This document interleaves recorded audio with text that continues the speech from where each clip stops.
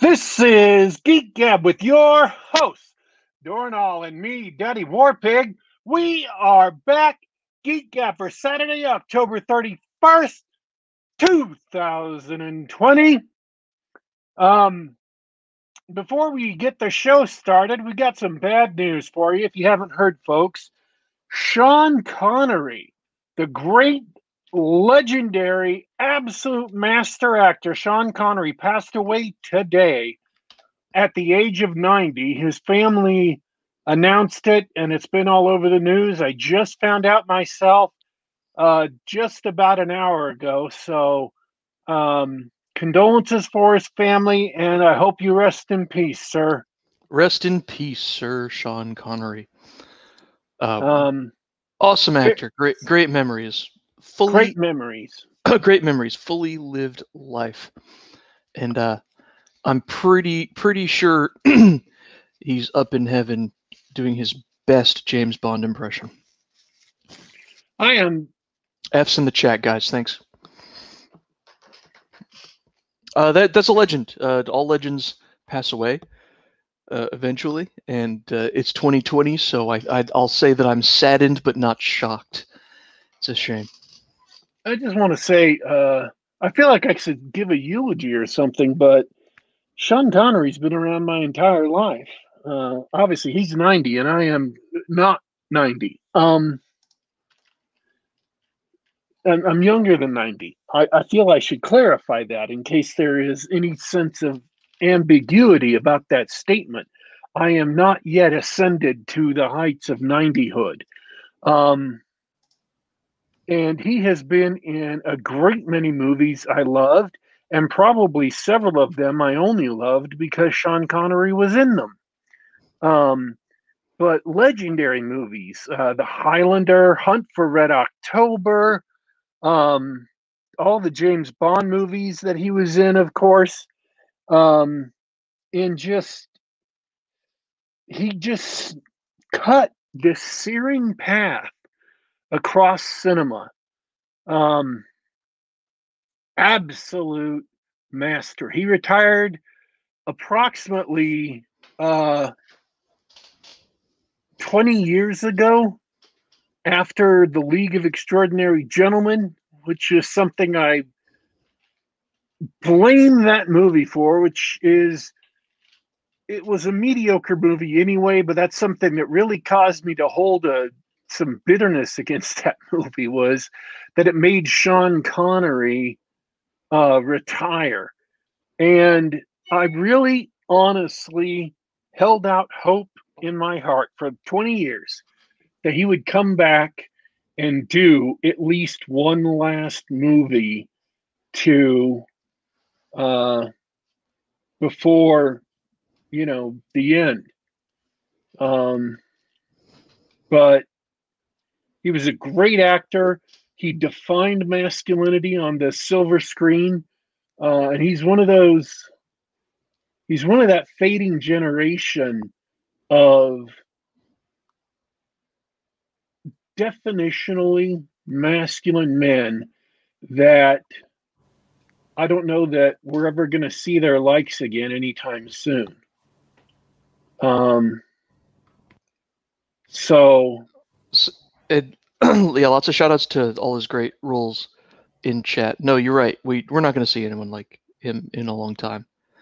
What a great guy. What a great actor. And I'm going to point out. I'm going to add my memory to the list. Who can forget the Scottish guy playing a Spaniard who trains a French guy playing a Scottish Highlander? That's the role of a lifetime. I mean, okay, if you could go back and pick two roles, if you had to choose between uh, 80s B movie Cheese or James Bond, which would you choose? Sort of. if I was to choose my favorite Sean Connery movie, I would have to go all out heretical and pick The Rock, as Chad has brought up. Wow. Well, I mean, you are a sucker for Michael Bay, so there you go. The Rock was an awesome movie, and Sean Connery just elevated it. And the funny thing is, there is a fan theory running around that The Rock makes even more sense if you pause it, that Mason, his character in The Rock, was actually James Bond, who had been captured and kept in prison by the US government for like 30 years. Sean Connery, or James Bond from the 60s, who had been imprisoned and had stolen all those secrets from the US government and hidden them, and they just wanted them back. Wow. Oh, well, technical difficulties resolved. I'd like to welcome Brian back to the show. Thanks. It's great to be here. Hey, your turn. Sean Connery memories, go. You're on the spot. Oh, for me, it's got to be Highlander. That's my favorite too. Ramirez. Yeah. He was the only good thing about Highlander 2 as well. Even he couldn't save it. Oh, you live in an alternate reality where Highlander 2 actually exists. That's funny. Yeah. I mean, who can forget John C. McGinley doing an Orson Welles impression the whole movie, which he later admitted was probably a mistake. Wow. You got an endorsement. Simon Hogwood in chat agrees with you. TW. Mason is Bond. He was also Indiana Jones in The Last Crusade. Oh yeah, loved that role. Yeah, because I mean, who else could play Indiana Jones's dad but James Bond? Yeah. And who could actually pull off one of the cheesiest lines ever? You call this archaeology? Well, I've got to agree with DW from earlier about League of Extraordinary Gentlemen, which just made Connick throw up his hands and be like, all right, I'm out. When someone asked him where director Stephen Norrington was, he said, "If you check the local insane asylum." Oh, wow. Yeah. So thank you, Stephen Norrington, for just destroying a stained glass window, for just desecrating a classic. Yeah, we don't need to go into that mess, but rest in peace. Well, incredible. Anyways, how was your week, Dornall? My week is all right. Kind of chill and relax. I ended up playing a bunch of games with friends instead of watching horror movies as I originally had planned. So there's an L in the planning and following through column, but a W in the hanging out playing D&D and Terraforming Mars. So that's where all my leisure time went. But how about you? I myself have also did not watch any horror movies this week. I even told myself I'm gonna get that 7-day free trial of Shudder. I'm gonna binge. Right. I'm just gonna sit down and last night I'm like, oh, it's Friday. I should. Maybe there's something on. Maybe. But geez, am I the only one? Sounds like it. I wanted to, but this week went really weird on me, so I didn't. However, I have been watching Supernatural because it's the last season of Supernatural, which is it's just the last half season of last year's season because COVID messed up the filming schedule, obviously. And when that's over, whenever these last few episodes finish broadcasting, we'll do a retrospective of the last 15 years of Supernatural. And then I saw the first episode of The Mandalorian second season. And so it'll be 8 more weeks, but we'll do a review of that when it gets over.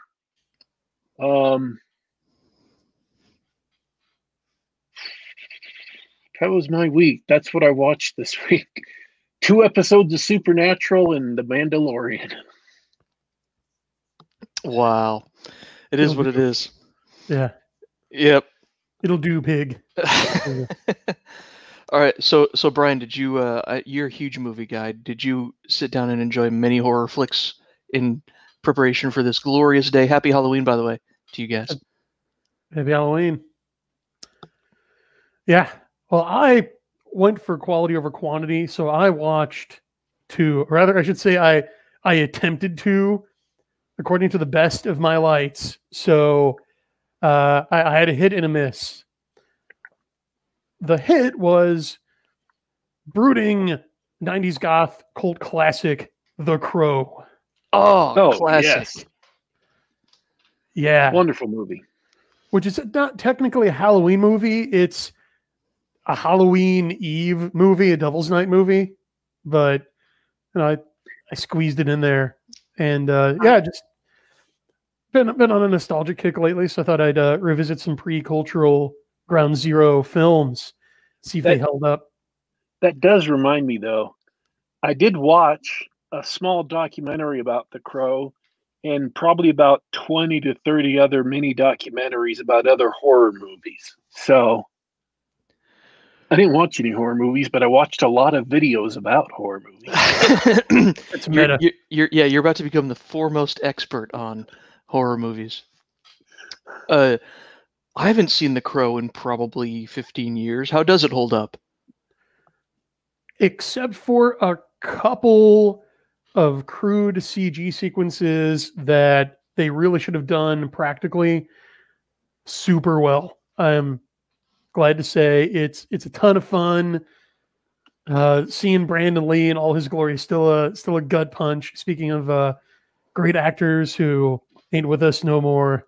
Definitely pour one out for him and Sean. Hopefully they're hamming it up in the big soundstage upstairs. But no, the atmosphere and tone still unmatched. It's still one of the great revenge stories. Not much carries over from the original James O'Barr comic, but that theme definitely does. They just nailed it. And mainly performances way better than they had any right to be in a production that was basically a frayed shoestring budget. Yeah, absolutely. In the villain in particular, the villain in Brandon Lee's performances stand out in my mind, in my memory anyway. Really outstanding. Plus, that the mood and feel of The Crow is that kid you knew in high school that got into goth before everybody else did, before it was popular. He's walking around school with the black nail polish and everything, and you're like, yeah, that's that's what you get out of that. All right, I'm glad. I'm gonna have to watch that again sometime. Yeah, and I'm gonna make a bit of a tenuous connection here. It's more of a gut aesthetic sense than any kind of paper trail. But I think Brandon Lee's Crow was a big inspiration on Heath Ledger's Joker, if only in a roundabout way, like filtered through the pop culture machine. But because I watched Dark Knight again shortly after that, and there are really a lot of similarities. Interesting. Well, what's one? Well, one, the decision to go with face paint for the Joker instead of the Nicholson, like having his skin bleached by acid, right? Sure. The look of their face paint is actually similar, and in fact, there's kind of again a roundabout reference in The Crow that pertains to the Joker, because at one point Ernie Hudson calls him a mime from hell. Oh my god, I forgot Ernie Hudson was in that. Oh my goodness, what a great... Yeah, and in the Tim Burton Batman, Jack Nicholson's Joker does dress up as a mime with a troop of mimes. At one point, he's like the mime ringleader. Yes, in the art museum. Yeah, and also with Heath Ledger, like the longer, kind of stringier hair, just the more disheveled appearance, and just the don't give a frack attitude. I don't know. Interesting. So it's there's some. It's not homage, but there's parallels. It sounds like. Yeah, I think it's more that the Crow kind of laid the groundwork, or cleared a landing pad for that approach to the Joker, or later. or left an impression Yeah. in the minds of people Heath Ledger's age, that resonated. That the Joker isn't an homage or a copy or anything intentional at all. It sounds like it's more of an echo of. Yeah, and this is anecdotal, but the first time I saw The Dark Knight in theaters, I saw it with my buddy's then 14-year-old cousin, and she was a huge Crow fan. She was going through a big Crow phase, was doing the whole goth thing, and she'd never seen a Batman movie at all before that one. Like, we even had to explain. She was like, "Well, does he turn into Batman? Like, it's like transformation?" Like, "Oh no, basically, Batman's the real guy, and he's just a trained ninja who's really rich." Right. Right. It's all skills and gadgets. But yeah, she saw that and came out of it saying, "Wow, I really liked that." And it was basically because of Ledger's Joker. So it resonates with Crow fans. Cool. Speaking of another actor who is no longer with us. Oh, there you go. Wow. You have made this Halloween spooky already, DW. Oh, no. Yeah, and it bleeds over into real life. There's kind of a high strangeness there because Brandon Lee and the Joker both died during or shortly after making a comic book inspired movie that was supposed to be their breakout vehicle, and was, but they didn't live to enjoy it. Oh, wow. Ooh. And both featuring dark clowns. Ooh. Guy shows up looking like a mine from hell and disappears right out from under me. Yeah, there you go. So what was the movie that was a miss? As much as I hate to say this, being an OG Friday the 13th fan from back in the day, Friday the 13th Part 4, the final chapter, does not hold up. I'm guessing partially because it's not actually the final chapter and they kept making more.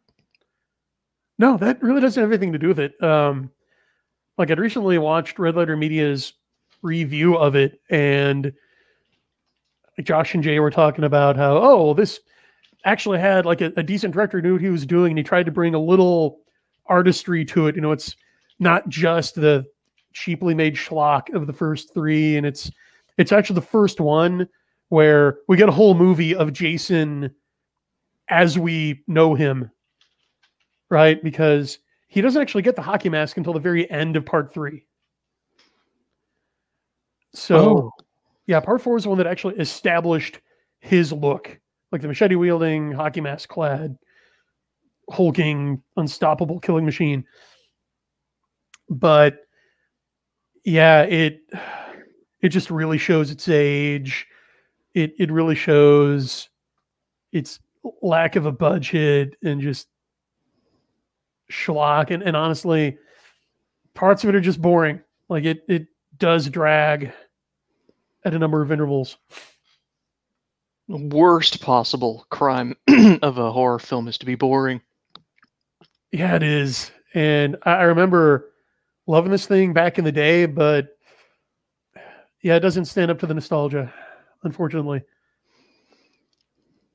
That's a shame. I don't have much to say because I actually have never seen any of the Friday the 13th films.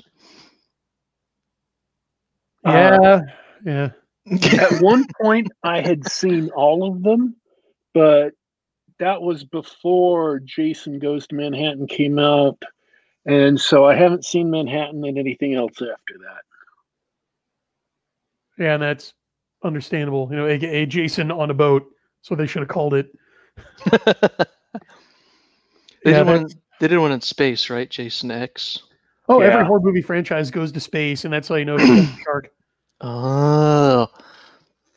Hellraiser went to space. Even Leprechaun went to space. The sad thing about Hellraiser Goes to Space? In space, there are no rainbows. What? It was actually a Clive Barker story originally. He wrote the, treatment and story for that movie. He directed the first one.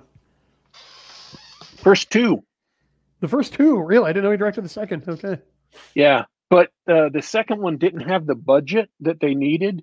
So they had to, even before they made the movie, they had to cut out just huge swaths of what he envisioned it.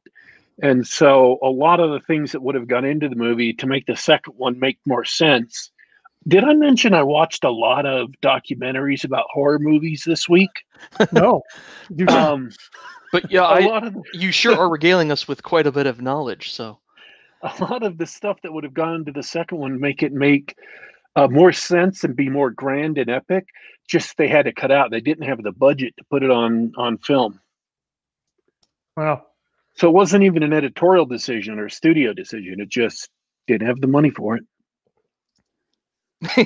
Yeah, I guess I don't know enough about movie production, but it's great. What do you do when you run out of budget? You're like, well, do we find money? Do we just cut together what we have? What do we have? Yeah, I just remember what stood out about the first Hellraiser's production was that, like, Barker was coming up hard on the deadline, or was over the deadline for the movie to be done, and like none of the effects shots were done. So like him and a buddy just got really drunk over a weekend and like finished it themselves, which is why the special effects look really cheesy, and yet it's Clive Barker, so they work. I do think that the ending of Hellraiser 2 and the byplay between is it Christine and Pinhead, and how that culminates in the ending, in the climax, is a really brilliant idea, and how that plays through. Oh, yeah, you're still talking about Hellraiser. Yeah, exactly. And Hellraiser 1 and Hellraiser 2, just taken as a pair, are brilliant.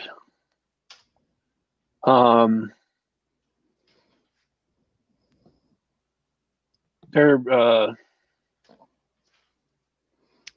I don't know. I'd have to have a longer discussion period to talk about them, but they are gory and disturbing, but they're brilliant movies, and I really, really enjoyed them. I think I maybe love those two movies. Yeah, they're classics. I'm glad that there's people out there who can appreciate those things. That's all I'll say about it. I think horror movies have a genuine value. I think horror has a genuine value beyond its entertainment. And when you get a movie or a book that shows up in that value, and obviously you can make schlocky stuff that's entertaining, and that's valuable too. But they can be just as worthwhile as any other genre. Oh, sure. Well, I suppose it's as good a time as any to get into what makes horror. And you're right. One element that really makes horror work is the morality tale aspect, right? It's about reinforcing cultural taboos, right? Let me say this before I forget it, because I'm going to forget it. Our brains know the difference between reality and fantasy when it comes to gore and horror and violence. That's why violent video games don't actually cause an increase of violence in the real world. And that's why action movies don't cause an increase of violence in the real world. And horror movies and horror books allow us to take death and violence and the concepts of evil and supernatural evil and human evil and put them in a box and deal with them in a safe space. to vicariously experience them in a place where we are physically safe, but we can still experience fear, we can still experience horror, we can still experience the macabre and the revolting, and still get ideas of heroism and opposing them and the necessity of opposing them, and even in the best ones of faith and depending on faith and resisting them and going in against the odds and going in against supernatural evil and fighting it and overcoming it time and again, of saving the innocent, of even sacrificing yourself to save the innocent or defend the innocent. All of these things, we can play around with these ideas in a perfectly safe environment, and that kind of prepares you, or reinforces the notion of being able to do so in the real world. It reinforces the cultural belief that this is a good thing and a noble thing, and that we can do it and that we should do it. And it's the small bit of safety that lets you confront this without, knowing that you're not going to die, but vicariously experiencing the fear that the fictional characters are experiencing. And it's also entertaining. And so, if horror, I believed, and this has stemmed from my observation of Halloween and other similar things, I believe that if the macabre and the death and ghoulies and scary things didn't have a virtue, didn't have some worth to the human psyche, that Halloween wouldn't continue as a holiday, that we wouldn't keep doing this year after year and dressing kids up in spooky things or having them scared by spooky things. It's real easy to scare kids. And so we have this kind of watered down spookiness because the holiday has been focused mostly on kids, cartoon witches and stuff. And that's fine. There's nothing wrong with that. But as you get into the teenager, you get more stuff that is more scary and more fearful. And as you get into adult, you have stuff that's even scarier and even spookier and even more macabre and bloody and gory, with horror movies and stuff. But if Halloween didn't have a value, if these things didn't have a value for us to confront and encounter, we wouldn't keep doing them. We wouldn't keep going back to these things. And so I kept on coming back to the idea that these had to have a value to culture and had to have a value to us as people. They had to speak to something that we needed, or that we hungered for. And so I think, at least as of right now, and maybe I'll, add to it or elaborate on it or understand it deeper, but as of right now, horror allows us to face things that we need to face, that we hunger to face, in ways that are safe, but which can prepare us even to just cope with the world so we're not overwhelmed by trauma all the time. That you can read horrific stories or encounter horrific concepts of, say, serial killers or the evils that happen in China, with the Uyghurs, just the very real things that if you spend too much time dwelling on them or you take them way too seriously, they can get you down. They can grind you down. They can make you weak. They can burden you. We deal with things like that in horror via proxies of supernatural monsters, via proxies of fictional monsters like Hannibal Lecter. And so it helps us not take those things so seriously that they interfere with getting on it with living and interfere with experiencing joy in our life. And that's why horror is useful as a genre, is helpful as a genre, and is even uplifting as a genre. It shows us that these things can be taught. We deal with them, and we are prepared to go on and live life joyfully, joyously, which is, it's our right. We have a right to live life joyfully in a world that has dark things in it. We don't have to be miserable all the time just because there's evil things in the world. we can be happy. We can enjoy what's given to us. So that's my pitch for why I think horror is a worthwhile genre. Is it helps us deal with darkness in a safe place, in a safe way, so that we can live. Amen.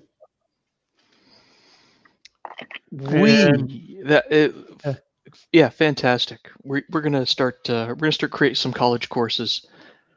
Hey, seriously, man, you should have a Gumroad. A Gumroad. But yeah, that was a perfect explication of the themes and really the cultural value of horror. I want to talk about what makes horror stories work in light of that.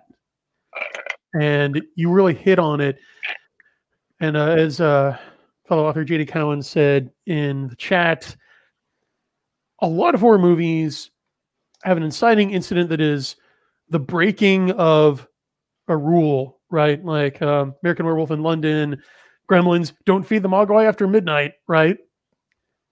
And it goes back to Little Red Riding Hood. You know, don't talk to strangers. It goes back to Frankenstein. Don't try to play God.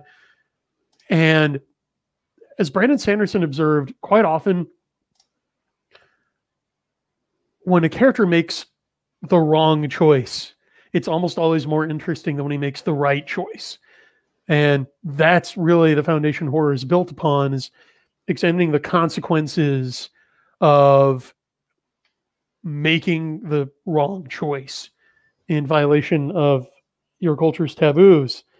And the catharsis of a horror story comes from seeing someone who breaks these taboos get punished for it.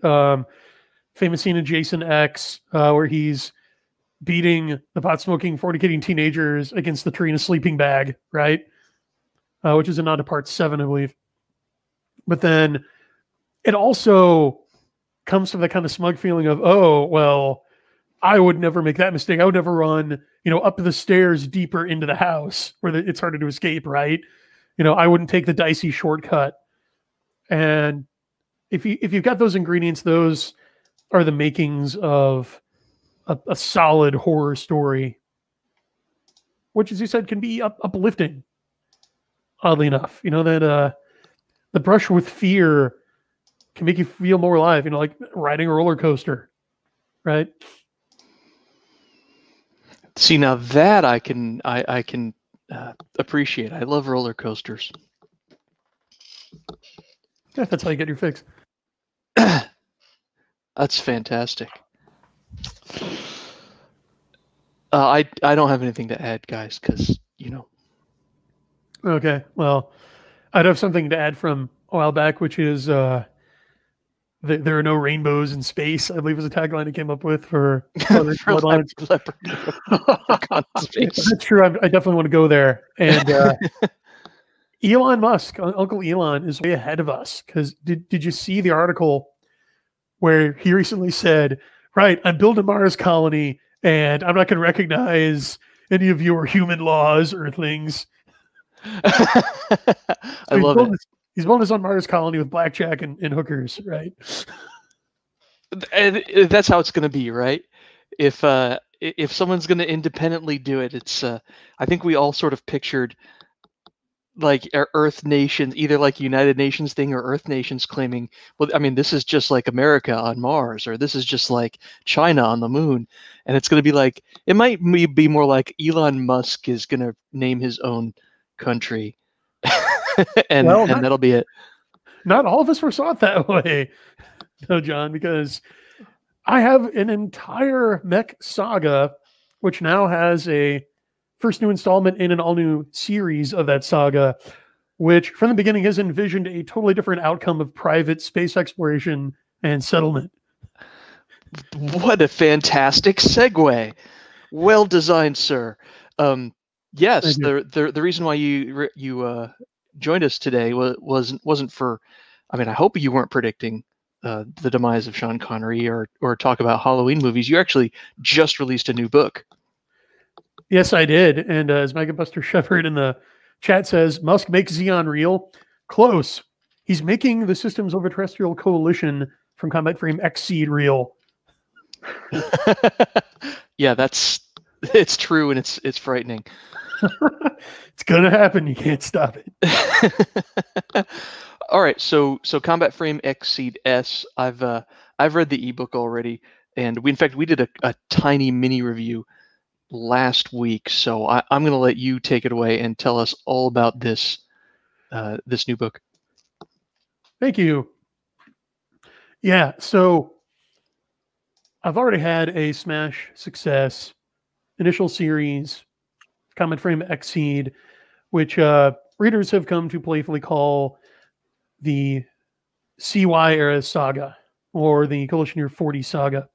So I want to take a step back from that and take a page from the original Tomino Gundam series and kind of do like my Zeta Gundam. So I see the first 3 books as being one continuous series along with the short stories that bridge the books. And so now I'm in my next series, or think of it as Star Trek and Star Trek The Next Generation, if you will. So the themes and tone are different here. So whereas before you had more groups of partisans armed with these bleeding edge war machines trying to fight off this nanny state coalition that's trying to impose its will on the earth. So basically, think if like Elon Musk and Jeff Bezos and Sir Richard Branson fled the chaos engulfing the earth, settled outer space, and then after like 100 years, their descendants come back and try to, re-civilize the earth according to their Bugman image, right? Mm. So that was the main conflict in the CY era.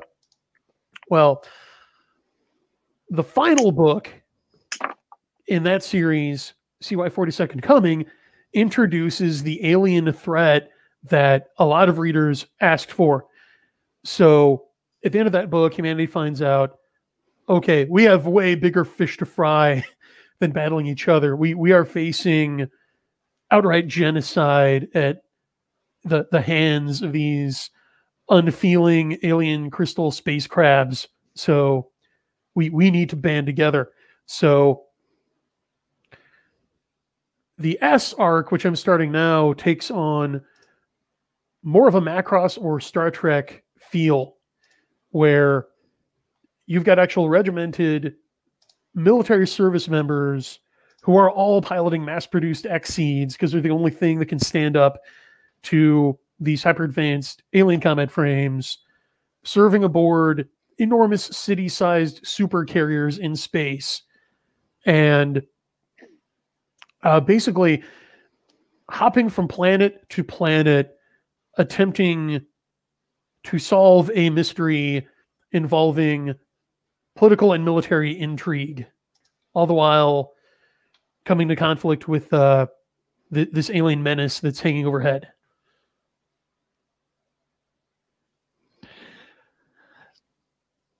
That is, I mean, first of all, that sounds crazy in a great way. That sounds, my reaction to the book was sort of the same thing, which is to say, I noticed that you had shifted gears to this sort of galaxy trotting adventure. And one of the things that I thought was really interesting about it is that the Inzu, that existential threat, you have presented them, and I hope this isn't too much spoiler, you've presented them more like the boogeyman than everything else. There is direct conflict with them, but that's not the source of the story's conflict, which I was surprised at, but it was enjoyable. Can you tell me about those conflicts and why you sort of structured it that way? Sure. And first of all, if you go back and reread the first series, you can see that I'm building up to this because I had all of these books outlined for well over a decade. So I knew we were eventually going to get to S. In fact, this was where I really wanted to get to. Like, as much as I like the previous books, my fingers were just itching to type this book, right? So you've got the introduction of TCD, Faster Than Light Travel, in book 1. You've got the AI Marilyn exchanging messages with something out there. Then we start to see glimpses of an alien presence being slowly revealed until in CY 42nd Coming, we've got 2 aliens that actually show up, right? And one of them warns of becoming Inzu, because, and actually at the end of that book, first we have the Anu, which do manage to take out an entire O'Neill Cylinder space colony, but these alien kind of harbingers, thinking of them as kind of like the Silver Surfer if he'd given up and said, well, we can't stop Galactus, so let's just find a nice moon or asteroid, put down our launchers, get our popcorn, and enjoy the show as he destroys the world, right? That's kind of what these guys are. They warn, okay, good job, humanity. Yeah, you took out the Anu. They were like the mall cops to the Inzu who are coming, who are more like the military. So get ready, right? And yeah, that establishes this existential threat. And like you said, yeah, the Inzu are the boogeyman. I don't want to go so far as to say that they don't receive characterization, because that's not true. I mean, consider the Terminators in the Terminator franchise. That's about what their mindset is, kill anything that's not us. But yeah, because of that, the story does need more of a personal level human threat. So the Inzu are there. They've been besieging Earth for a few decades as the story begins. Like, Earth is just surrounded in a constant siege of these aliens, just keep throwing themselves against our defenses. So that's the status quo. The inciting incident is one of the far-flung extrasolar colonies that mankind founded so as not to have all their eggs in one basket in case Earth falls, comes under attack by this alien boogeyman and gets cut off from the outside. So a couple of the pilots there have to make a last-ditch effort, even in defiance of military protocol, to try to go to Earth and bring back help. So that's the inciting incident. Well, then a mystery arises as to, well, okay, why did this colony that's been safe for years suddenly get attacked out of the blue? And we start unraveling clues that hint that there may have been some fifth columnists or traitors involved, right? Mm-hmm. And not to spoil anything, but this then gives rise to a question of, like, okay, now that we're pretty sure there are human traitors that are selling us out to the Inzu, there arises the question as to who those traitors are, mm-hmm. and what is their nature. And that even extends to the main ensemble cast, where even their fellow squad mates and people they serve with, and then even the characters themselves don't know if they can fully trust even themselves. Right, because the concept that you introduced in the CY series of the Sentinels is in play, and because of the nature of the Sentinel, the last one in CY40 was Zend, right? Yeah, Sulia. Sulia Zend, who was one of the Sentinels who decided not to go all in on helping the Inzu and destroy humanity, and was sort of, turned by, convinced by another Sentinel in a strange fashion to sort of build up this human defense of humanity. Well, not quite. Not quite. I don't mean to correct you on that, but it's actually important for the conflict of S. She wasn't convinced by another Sentinel.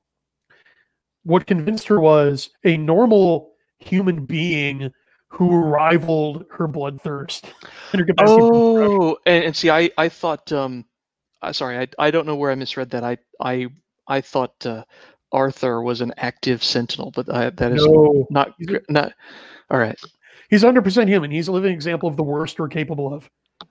Okay, well, that makes a lot of sense. Although I told you this privately that I did sort of skim the sections with Arthur.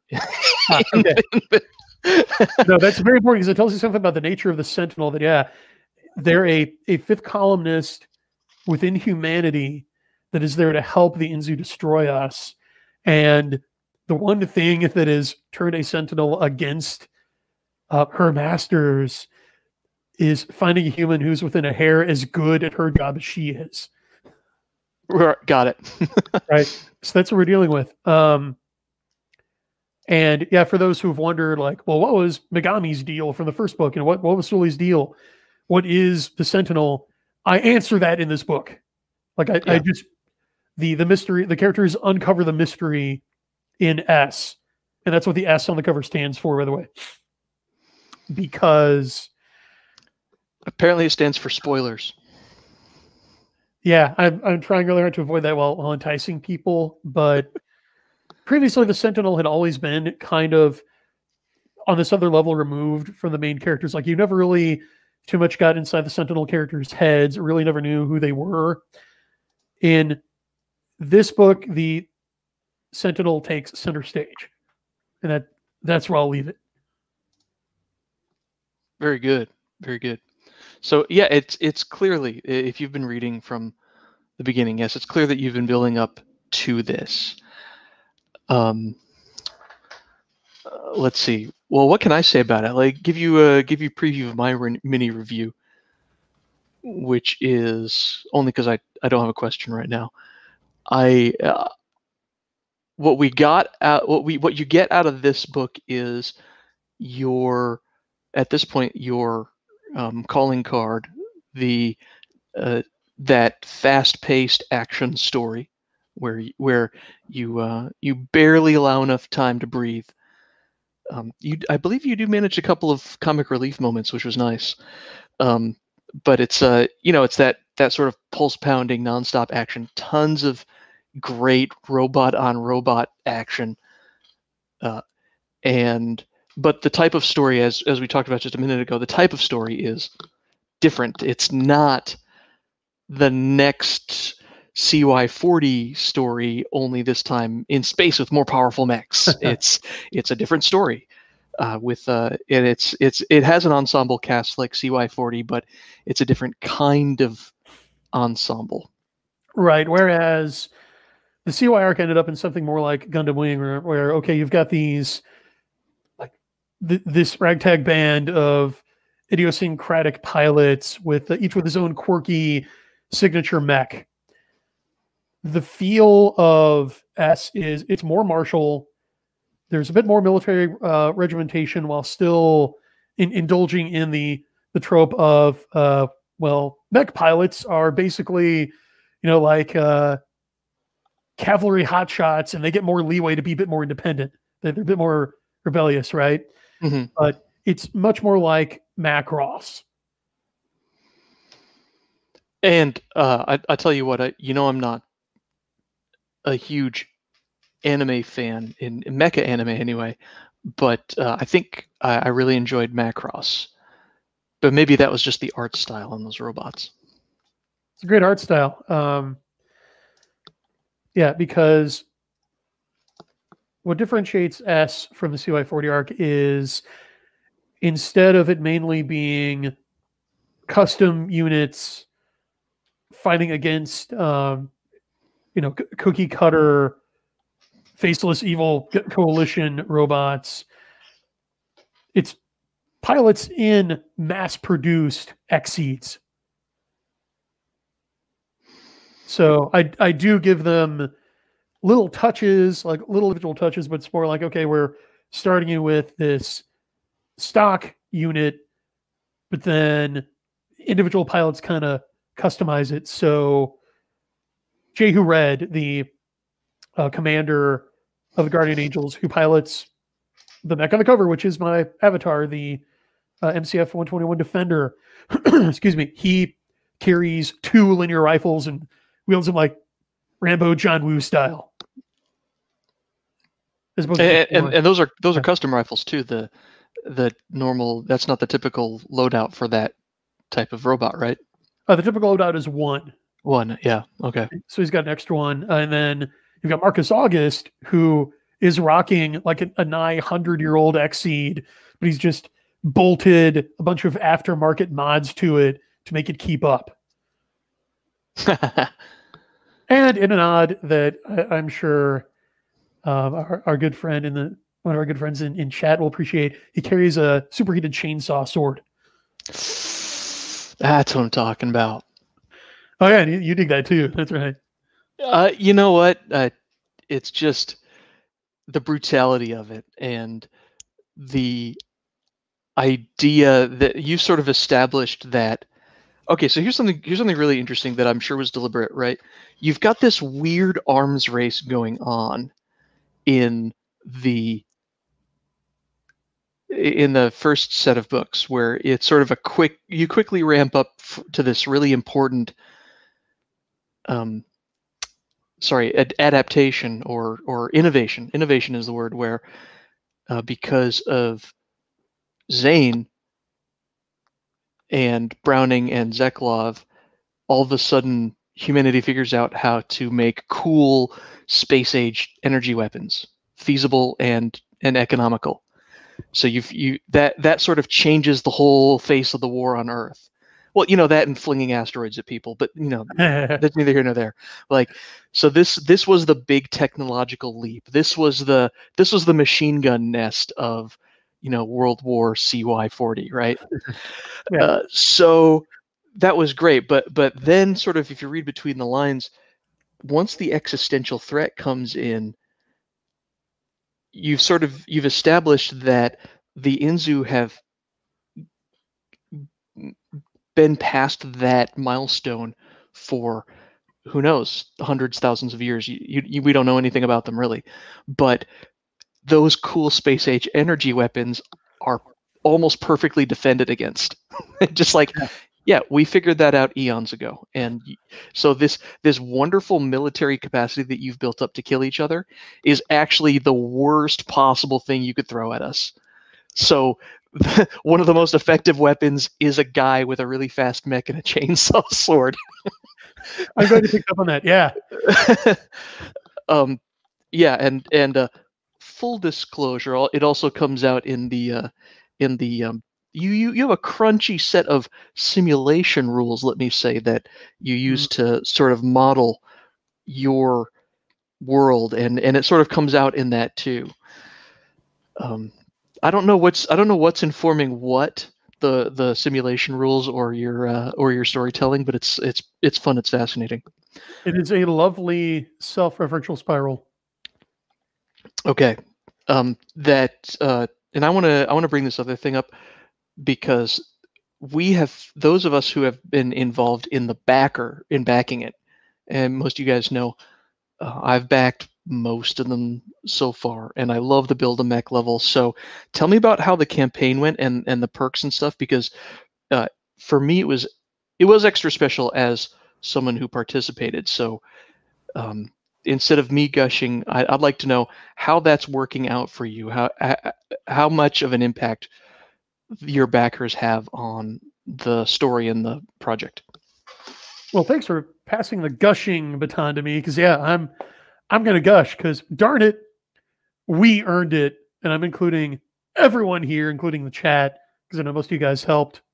So I have crowdfunded every Exceed book to date on Indiegogo, and they've all done rather well. I've never failed to fund. The campaign for Comet Frame Exceed S blew the doors off of every previous campaign. It raised as much as CY40 Second Coming and CY40 combined. You guys did that. Yeah, all right. Yeah. So thank you. Thank you. You are allowing me to do what I do, and I haven't forgotten about you. I am doing my due diligence and making sure to get you the perks that you claimed, which I have so far. So the ebooks have been delivered to all backers. I just shipped out all of the paperbacks. So your paperback copy is on its way. The ones I need to sign are the one exception. I've had those shipped to me, but as soon as they come here, I will sign them all and mail them to you. The posters have been sent out. The pilot cards and the mech cards have been sent out. So I believe the only thing I still need to fulfill is the tech guide, which, thanks to Ardenon and Todd, my awesome artists, really stole the show from the last campaign. A lot of people interested in having like a Combat Frame XC companion volume, which I'm doing in the style of a Jane's Defense Weekly Combat Frame spec data sheet, right? So it's going to have all the nuts and bolts stats you could ask for on the CY era combat frames and support vehicles. Awesome. Yeah, and I am formatting that right now. Just needs a little more polishing up, and then I'm getting that out the door to you guys. Speaking of getting stuff out the door, of course, I am here because Combat Frame XCS has officially launched on Amazon. Now, you may ask, well, wait, doesn't crowdfunding a book where the backers all get the book tend to cannibalize Amazon sales? And I'll readily admit, yes, it does. But you absolute madmen have backed that trend, because right now, the ebook of Combat Frame Exceed S is sitting at number 32 in its Amazon category. Yeah. That's on the first page. Okay. So it is my most successful fiction book launch to date. It beat every previous Exceed book and every Soul Cycle book. Well, that's great to hear. That's more important than anything else. That upward trend is really encouraging. I'm glad to offer encouragement. And I see a lot of new authors who are looking for inspiration, and I'm glad to help. My goal is to get you guys off the bench and in the game, because we need you. That's great, because yeah, for me, offering the perks was huge, and offering the paperback through Indiegogo, those were huge. I would have waited till it was on Amazon if it weren't for those two things. Wonder, are you? Is it mostly ebook sales or paperback sales? Checking right now. It is. Well, I mean, everything is mostly ebook sales. I mean. Oh, right. I'm weird. Right. No, but that's okay. But it's actually showing pretty healthy print version sales too. Good. Oh, one mild criticism on the print versions. Are you finally putting the full title on the spine, or are we going to continue to get color coded Exceed books? The full title's on the spine. Yes. All right. Cool. Well, because you're starting a new series with this, that's why. Yeah. Well, and honestly, that's not entirely my call, because that was an artistic decision of my previous cover artist, and new series, new cover artist, right? Like, I love it. Yeah, I loved the work that Todd Everhart did on the CY era covers, but I opted not to go with him because I wanted to differentiate the S arc from the CY40 arc, and people are visual, so you got to differentiate the art. So I went with a slightly different style, but people seem to like it. Yeah, I really like the cover that you've been sporting for a few months now. It's a great choice. It's really bright and flashy, and yeah, okay. I don't know if Gundam fans like it, but it does look an awful lot like Optimus Prime firing. Now that I really think about it, you also have a Transformers vibe going there, which is a good thing, I think. Yeah, no argument here. Yeah. All right. Let's see. What else? So what are your plans for the Exceed S series? Is it how much are you focusing on that mystery? How much of it is just going to be a travel log of great new colonies and planets and so on and so forth? And how much of it is just going to be dirty military action? That's a great question, especially since it lets me segue into your contribution, because the dirty awesome. military travelogue would not have been nearly as interesting without the help of our awesome BAM backers from this time.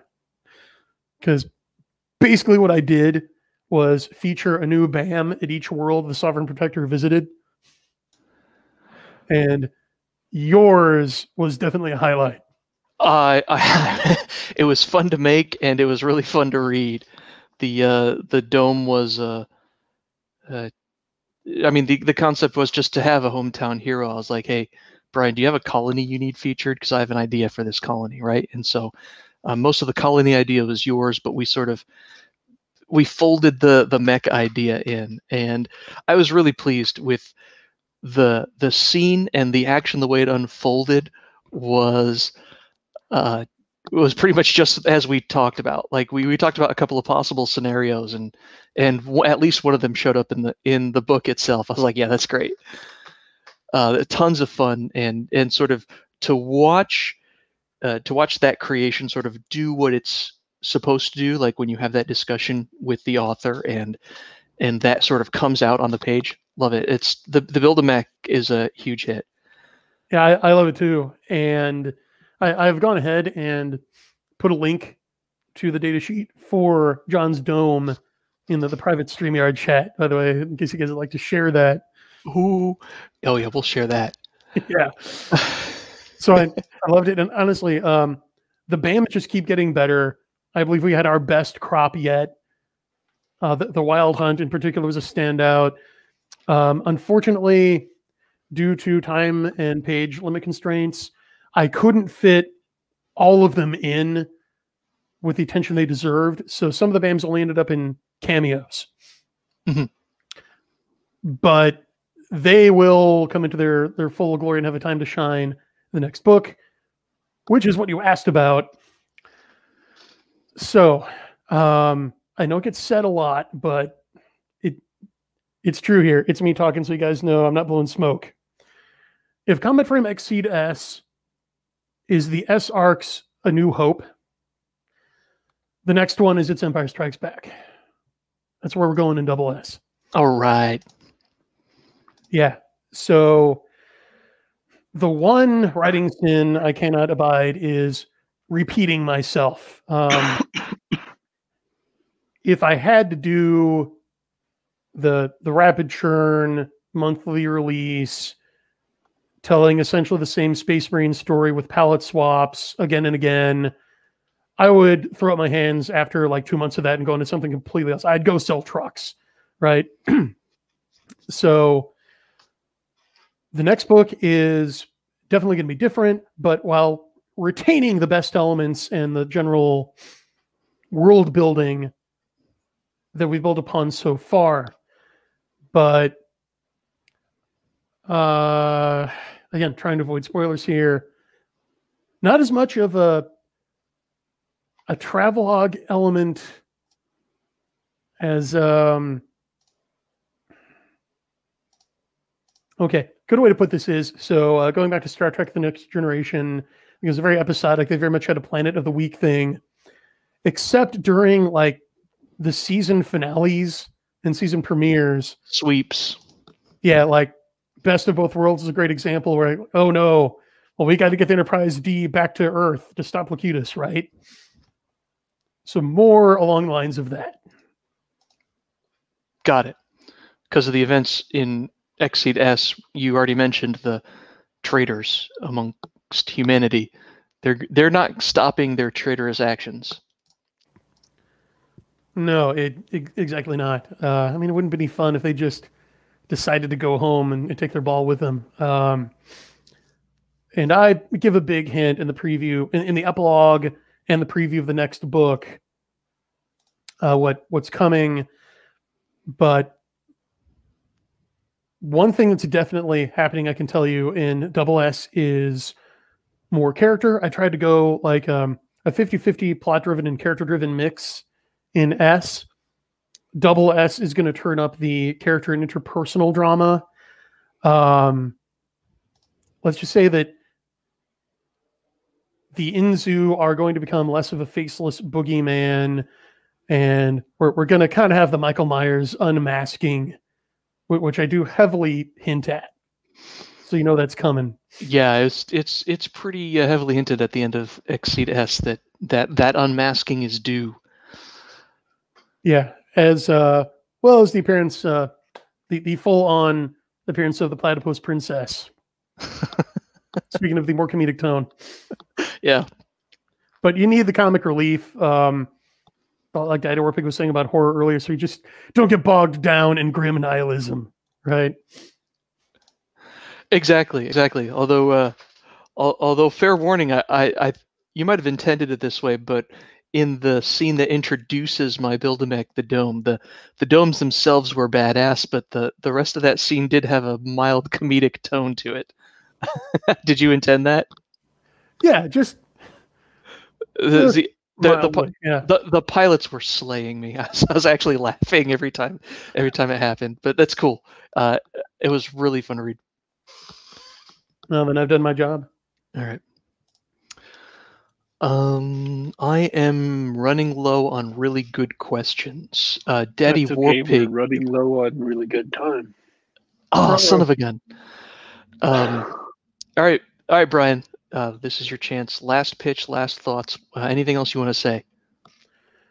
Yes, fans of Jane Chaney's Messenger series and Colin Anspock's Smash Hit Galaxy's Edge will thrill to this first installment in a brand new series in the Combat Frame Exceed Saga. We're number 32. I think we can get it to number 1. Get in there and buy it, even if you already bought it, even if you already backed the campaign. Pick up a paperback copy, pick up an ebook, so you can look yourself in the mirror and say, I own several copies, Bob. Love it. It's always a pleasure to have you back on, talk about this stuff. Chat was lively. Love having you guys here.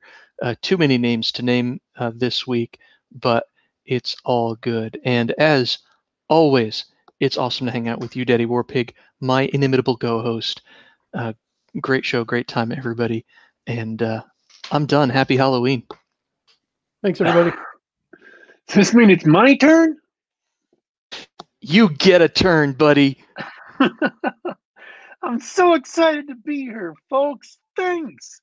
My name is Daddy Warpig, and this is just the best thing ever. No, I'm kidding. Kidding, of course.